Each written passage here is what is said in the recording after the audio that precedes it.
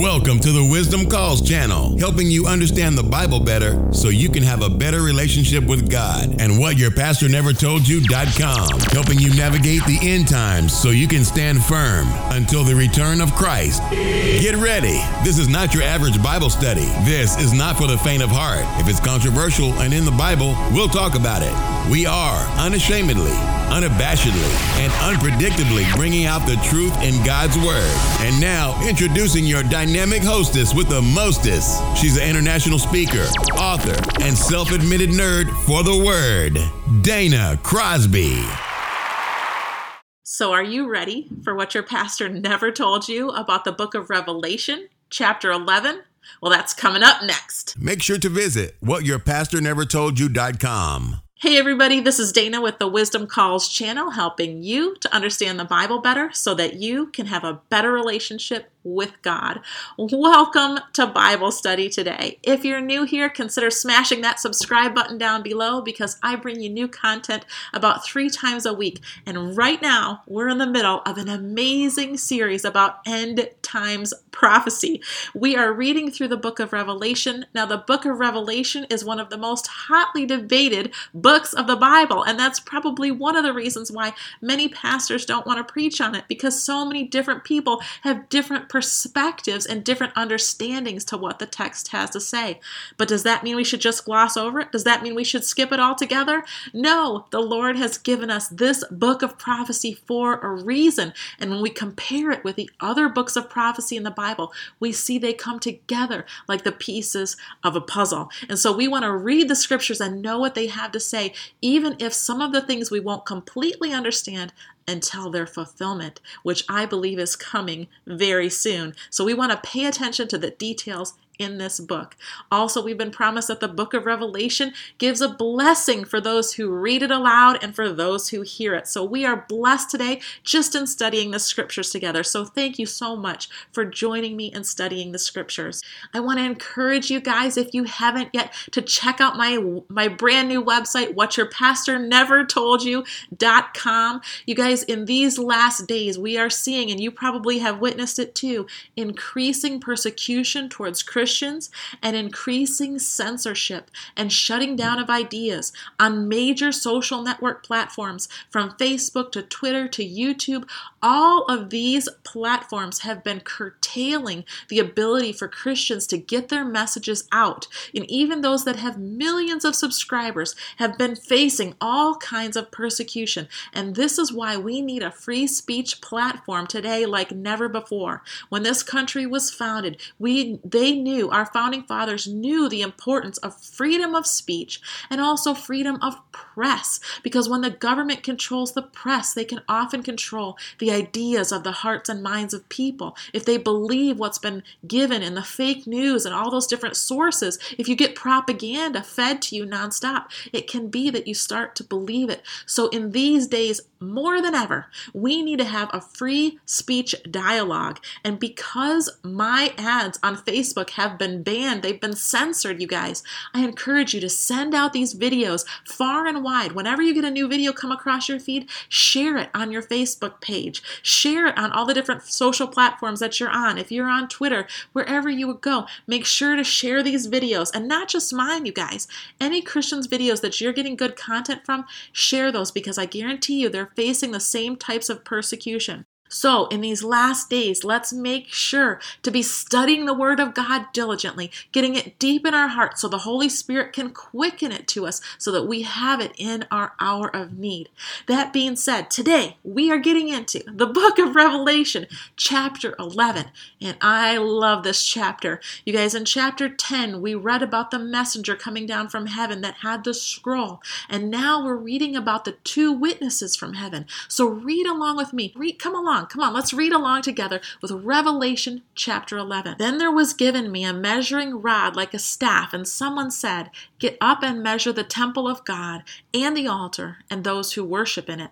Leave out the court, which is outside the temple, and do not measure it, for it has been given to the nations, and they will tread underfoot the holy city for 42 months." Okay, so this is really interesting, you guys, and you are going to notice that not only in the book of Revelation, but also in the book of Daniel, and maybe other places in the scriptures as well, but they're in agreement with each other that there is a period of 7, which is called, they call it a 7-week period, but it's a week of years. In other words, there's 7 days in a week. There's 7 years in this last days time period. It's called Daniel's 70th week. And so you can read about that in the book of Daniel. And we'll probably be doing that together in a Bible study very soon when we conclude with the book of Revelation.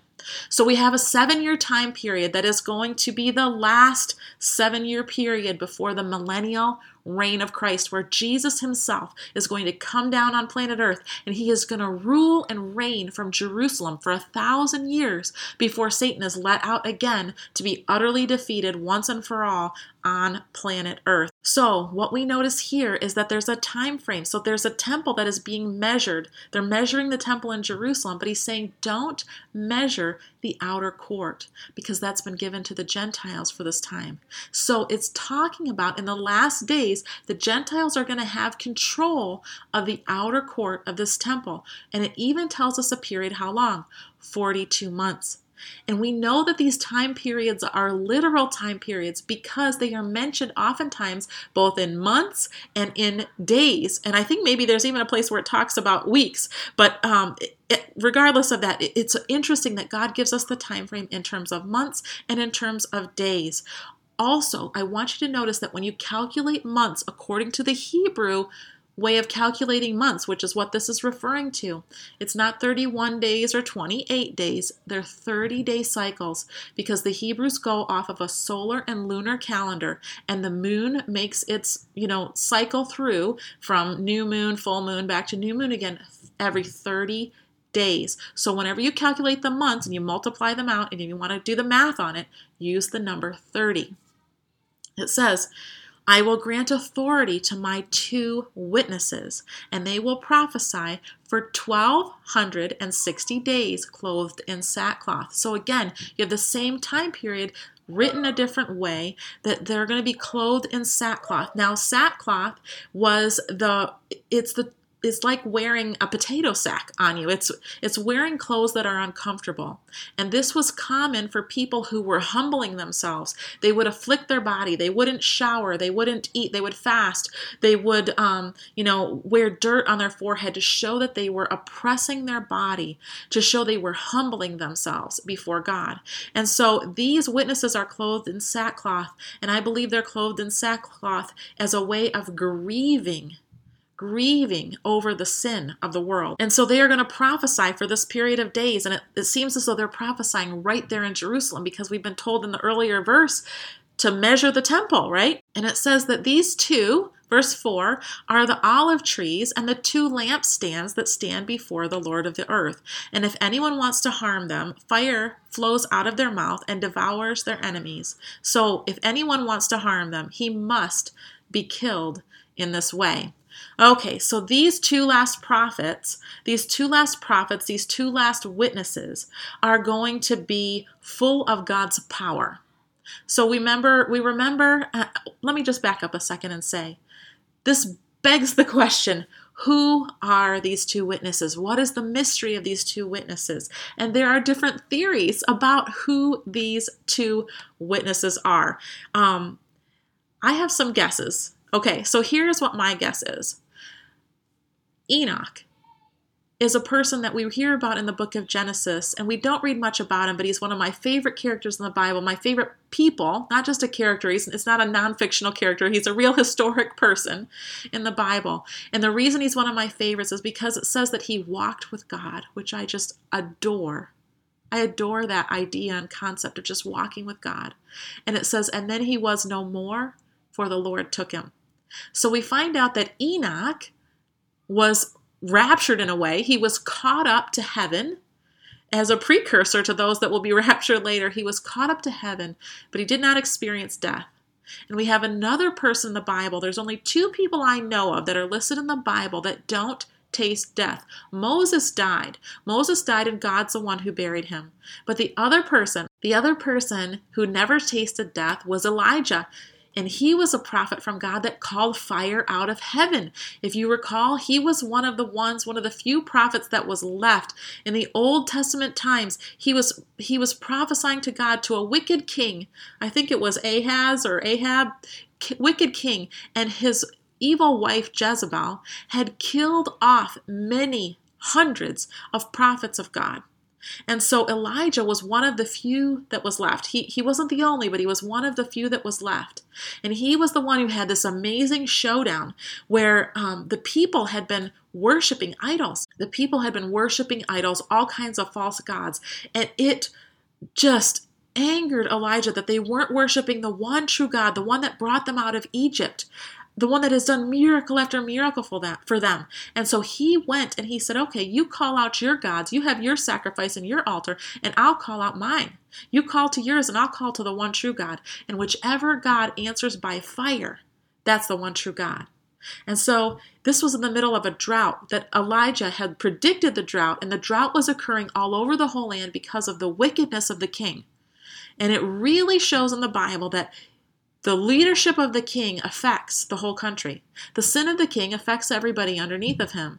Likewise, the sin of a husband affects the whole family. So sin affects more than just the people doing it. It affects all of those in authority under them.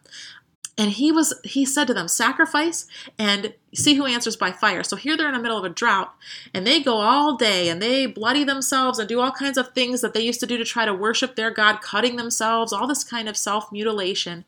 Didn't work. And Elijah mocked them. He says, maybe your gods are sleeping. Maybe your gods are taking a potty break, basically. Maybe they're just relieving themselves. He just mocked them because their gods were no gods at all.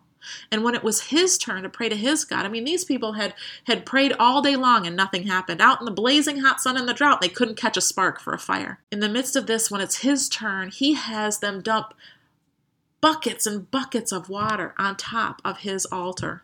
And that shows me two things. Number one, he was willing to give God that which was priceless, because water during that time would have been very scant because of the drought. But two, he was willing to make it harder on God because he knew that my God's the impossible God, and I don't want anyone to have any question as to who is real, a real God. And so he had them pour buckets of water over top of the altar. And then when he called out to God, fire from heaven came down and it consumed everything. The meat offerings, the water, the wood. I don't even know if the stones were left. Everything was licked up. And so Elijah is this prophet of God that is able to pray and call down fire from heaven. And these prophets here says fire flows out of their mouth to anyone who wants to harm them. But the reason that Elijah is my number 2 pick for the 2 witnesses is because he did not die. And when it came time for him to go and be with the Lord, he went on top of a mountain, and the Lord came down with a fiery chariot and picked him up in a fiery chariot and took him off to heaven, while his servant Elisha, who took over after him with a double portion of his anointing, he was there and he witnessed these things. So the reason that I suspect this is because the Bible talks about how it is appointed for each man once to die. Well, these guys haven't died once, so perhaps they are the ones. I'm not saying for sure it's going to be the ones. I mean, when I think about us that are alive when Jesus comes back, we are going to be raptured up to be with him, so we won't experience that first death. So maybe they're not, but that's my suspicion. Although I've heard other people suspect it could be Moses and Elijah that come back, and that may be as well. So we are going to have to just wait and see. But we see these 2 prominent figures that are really important, and it says that they are the ones who are the olive trees and the lampstands. So olive trees and lampstands. The lampstands were these bright things that God has in his temple. Now the temple that he has set up in Jerusalem, the one that he had set up in Jerusalem, is a model of what actually is going on in heaven. And there were these lampstands outside, not in the outer courts, but I think it was in the holies, but not in the inner holy place. I could be wrong about their placement. But they are there giving light and constantly having oil, which to me symbolizes the Holy Spirit. And when you think of olive trees, that's where you get the olive oil. And so to me, they're full of the Holy Spirit and the fire of God. So let's continue on reading here. Verse 6. These have the power to shut up the sky so that rain will not fall during the days of their prophesying. We remember the story of Elijah where he was able to shut up the sky during that period where they had a drought. And it says, and they have the power to turn over the waters to turn them into blood. So you can see here why some people think this other witness is Moses, because Moses, of course, operated in amazing signs and wonders before Pharaoh, and one of those was turning them into blood. So it could be a clue in the text here that it's Moses. It says, and to strike the earth with every plague as often as they desire. So it could be Moses and Elijah. We'll see. When they have finished their testimony, the beast that comes up out of the abyss will make war with them and overcome them and kill them. And their dead bodies will lie in the street of the great city, which is mystically called Sodom and Egypt, where also their Lord was crucified. Okay, we have a lot to talk about in just these few sentences right here. It says, when they have finished their testimony, the beast comes up out of the abyss and makes war with them. Who is this beast? Well, the beast in the Bible is both an empire and a person. And it is the empire of the Antichrist, which is going to come to rule and reign, but it is also representative of the person of the Antichrist, that head over that empire. So at the end, he is going to be able to overpower and kill them. It says, and their dead bodies will lie in the street of the great city, which is mystically called Sodom and Egypt. Now, Sodom was one of the places that was totally destroyed because of their sin. Then their great sin was homosexuality that had taken over Sodom. It's where we get the word sodomite from. And God found their sins in that city so grievous that he completely destroyed it with fire burning sulfur from heaven.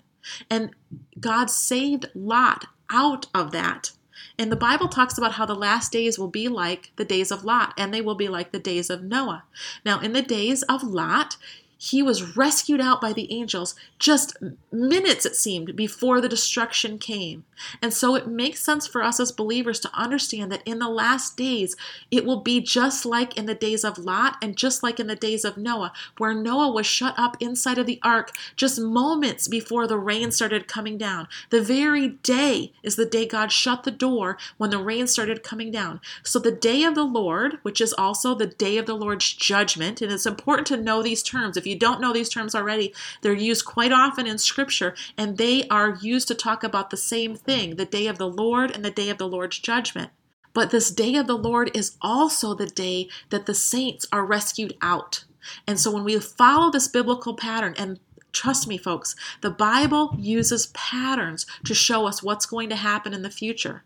God set up his temple on earth to display what is going on in heaven. He set up his feasts to show us what was going to happen in the future so that we would be expecting them. In fact, the feasts are like rehearsals for what's going to happen. He showed us things through Joseph that were going to show us what Jesus was going to be like. So when you see patterns in the Bible, it's important to pay attention to what happened before, because those things are most likely going to be fulfilled again. God likes to give us clues that way. So this place is being called Sodom, which was totally destroyed because of their wickedness, and also Egypt. Now remember how bad Egypt was hit with the plagues, right? And then the Egyptians ended up getting killed when they followed and chased after God's people in the midst of the sea, and they were covered over by the waters. So this place is being called nicknames that are bad nicknames to be associated with. They're not good nicknames. They're nicknames of places that had forsaken God, that had worshipped idols, false gods, and fallen in all kinds of sin. So the city being called by this name, these two names, it's not being called this in a loving way. It's not like, oh, yay, good for you. It's not a reward type way. It's like a judgment type way. But notice again in the book of Revelation how the interpretation is given to us, because it says here, where also their Lord was crucified. Whose Lord? The two witnesses' Lord. Where was the Lord crucified?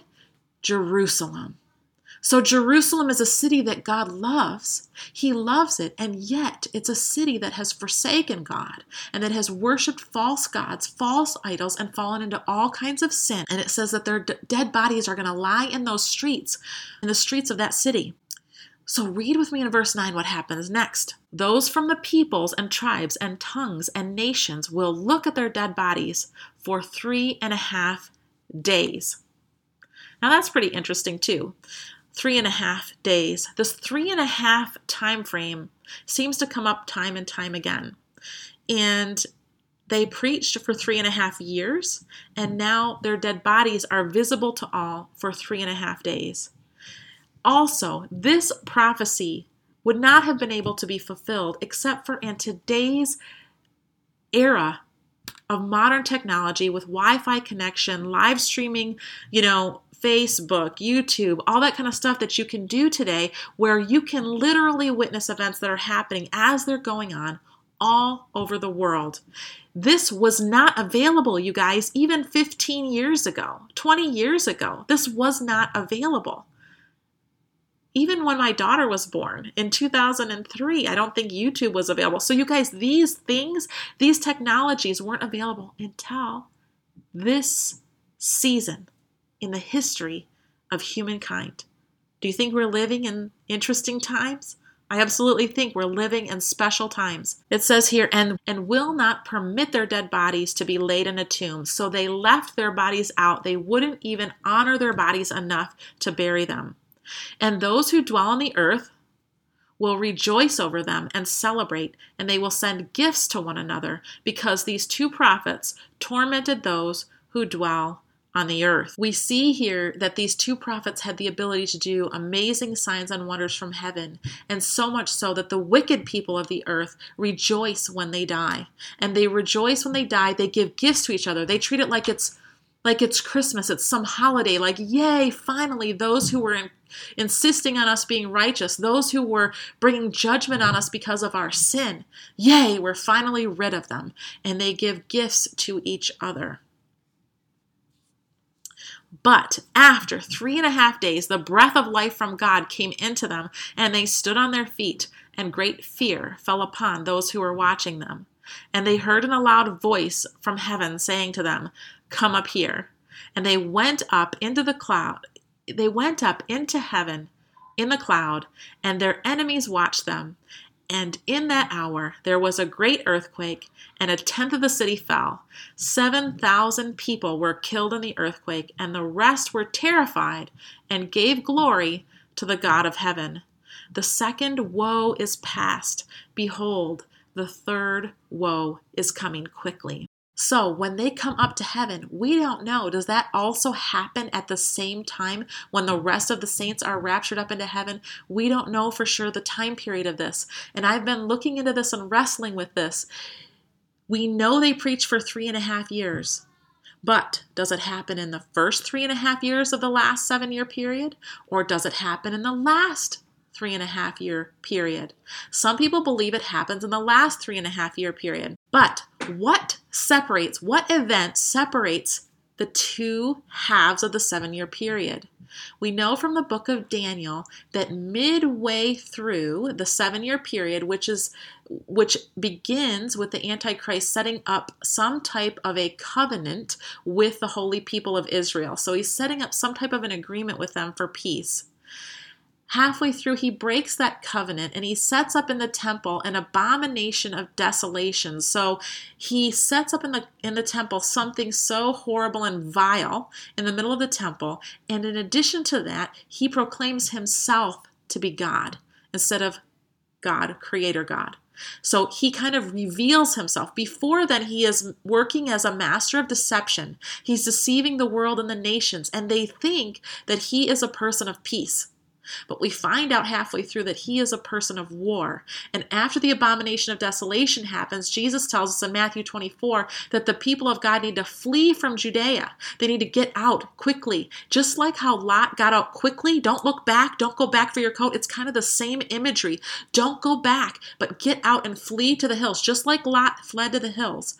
And they are supposed to do the same thing when that happens, because at that time, Antichrist is going to begin to try to persecute believers. He wants to first go after the Jews, but when God protects the Jews, he's then going to go after her offspring, which we're going to talk about that more in Revelation 12. But the offspring, of course, being the Christians. Again, it says the second woe has passed, the third woe is coming. So the third woe is at the same time, it is having to do with the seventh trumpet, because we found that there were 7 trumpets that were given. The first 4 trumpet blasts were bad, but not as bad as the ones that happen last. So we had the first 2 woes, and now we have the third. So verse 15, read with me. The 7th angel sounded, and there were loud voices in heaven saying, the kingdom of the world has become the kingdom of our Lord and his Christ, and he will reign forever and ever. And the 24 elders who sit on their thrones before God fell on their faces and worshiped God, saying, we give thanks to you, O Lord God, the Almighty, who are and who were, because you have taken your great power and begun to reign. And the nations were enraged, and your wrath came, and the time came for the dead to be judged, and the time for the reward of your bondservants, the prophets, and the saints, and those who fear your name, the small and the great, and to destroy those who destroy the earth. And the temple of God, which is in heaven, was opened, and the ark of his covenant appeared in his temple, and there were flashes of lightning, and sounds and peals of thunder, and an earthquake, and a great hailstorm. Okay, so we talked before about how some people see the seals as separate from the trumpets, and that they are happening consecutively. And I can't say for sure that that's wrong. That's an okay and valid position to take. And it may be that that is exactly what is happening here. Some people, however, hold that the seals and the trumpets are overlapping in some way. One of the reasons you might think this is because right here at the 7th trumpet, you hear that it's saying the kingdom of the world has become the kingdom of our Lord and his Christ, and he will reign forever and ever. And so they're announcing at that 7th trumpet. And there are other places in the scriptures that talk about at the last trump. There's like several other scriptures that we could talk about, which we probably will when we start studying the book of Thessalonians. But we have to get to everything in this time. We can't cover it all in one video. That at the last trumpet, that the dead in Christ are going to be raised, and that we are going to be then also gathered up with them. And we notice that this last trumpet, the return of Christ, and the resurrection of the dead, these events are linked together. That when Jesus comes in the clouds, that's when the resurrection of the dead happens, and the gathering of the saints, as some call it, the rapture. So, it seems as though at this time that the Lord is beginning to reign. And I just want you to look at one thing here. So we see in verse 19, it says, the temple of God in heaven was opened, and the ark of the covenant, of his covenant, appeared in his temple. For those of you guys that don't have a whole lot of background in the temple of the Lord, it was set up where it had an outer court, a holy area on the inside, and then the holiest of holies was on the inner chamber. So like 3 different squares coming inward, 3 different rectangles coming inward, and the inside was the holiest place. And inside the holiest of holies was the Ark of the Covenant. It was the 10 commandments of God given there, and inside that container where the 10 commandments were, there were some other elements.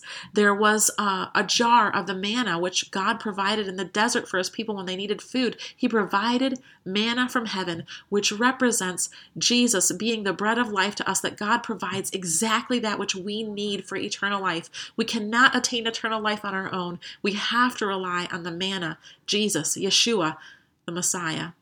Another thing that was inside that ark was a rod, a stick that was there that had sprouted.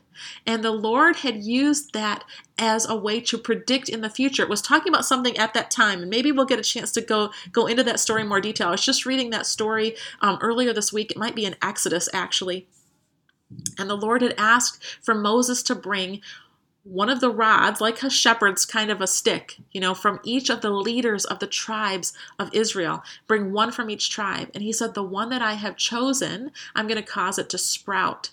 So here these dead sticks are that they're using like walking sticks. And God says, I'm going to choose one from among those. And that one is the one that I'm going to choose to be before me, to be ever present before me, as a priest, basically, before me.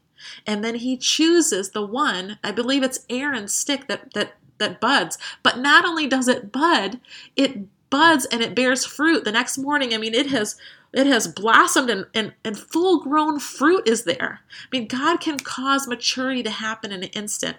It doesn't have to happen slowly. Like in creation, when he created the plants, he can create them fully mature and fruit-bearing all at one time. And likewise, just with the stick, he did the same thing. He caused it to bear fruit right away. But this stick is symbolic of Jesus, because he talks later in the prophets about how he was going to cause a branch to grow forth. And this branch is representative of the priesthood, which Jesus is. And so these symbols are all coming together. But we see here this imagery of this temple in heaven, which the one on earth was just a shadow of. And it says that it was opened and the Ark of the Covenant appeared in the temple. So now you know what's in the ark. And there were flashes of lightning, sounds and peals of thunder, and an earthquake and a great hailstorm. All right, here's where it gets interesting. Okay, so I want to take you back to Revelation chapter 8. Now, remember, we just finished reading about the seventh trumpet. So we just finished reading about the seventh trumpet. But check this out when we read about the seventh seal. Let's go back to Revelation chapter 8. When the Lamb broke the seventh seal, there was silence in heaven for about a half an hour. And I saw the 7 angels who stand before God, and 7 trumpets were given to them. Another angel came and stood at the altar, holding a golden censer, and much incense was given to him, so that he might add to the prayers of all the saints on the golden altar which was before the throne. And the smoke of the incense and the smoke of the incense with the prayers of the saints went up before God out of the angel's hand. Then the angel took the censer and filled it with fire from the altar and threw it on the earth. And there followed peals of thunder, sounds, and flashes of lightning, and an earthquake. So we see the same imagery that's happening. Now, is it imagery saying to us that both of these events are linked together, the 7th seal and the 7th trumpet? Or is it imagery just to tell us something big is about to happen, and so it's happening before the 7 trumpets and it's happening after the 7 trumpets? Well, that remains to be seen, but I do find it interesting because, you guys, this is the only place in all of Scripture that I found when I did my research that these things are listed together. The peals of thunder, sounds, flashes of lightning, and an earthquake. So that is from Revelation chapter 8, verse 5. When you go to chapter 11, again it says, flashes of lightning, sounds, peals of thunder, and an earthquake, and a great hailstorm. And I think that hailstorm was actually also included in, there's 5 things there. There's a great hailstorm. So there's 5 things that are happening.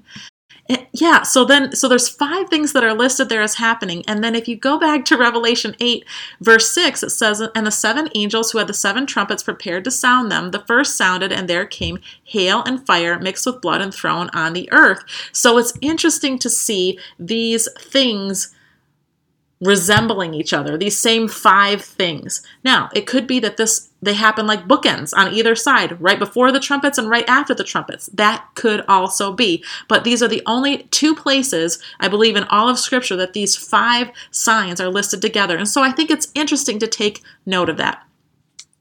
So that concludes our reading of the book of Revelation for today. Thank you so much for joining me. If you haven't yet, make sure to subscribe, smash that subscribe button down below. And don't forget to share this video with all of your friends, because you know Facebook, they're censoring it. So make sure to get this banned material out there so that people can know what's about to happen in the last days, so that people have a chance to repent before the day of the Lord comes, because we're living in a time of mercy, but the day of his judgment is coming. Okay, you guys, you're not going to want to miss what's coming up next in Revelation chapter 12. I have been praying and meditating on the Scriptures, searching the Scriptures day and also very late into the night, many nights in a row, to talk to you about what's going to happen in the Revelation 12 sign, and is it what's happening coming up in September 23rd. You're not going to want to miss that video, and that's going to be coming up real soon. Until next time, this is Dana with the Wisdom Calls channel, helping you to understand the Bible better so that you can have a better relationship with God. Have a blessed day. Thank you for listening to the Wisdom Calls podcast. For more exclusive content, visit whatyourpastornevertoldyou.com. Sign up for emails and get updates. Also, there you'll find our Facebook, Twitter, Instagram, and YouTube channels. Thanks for listening and join us next time.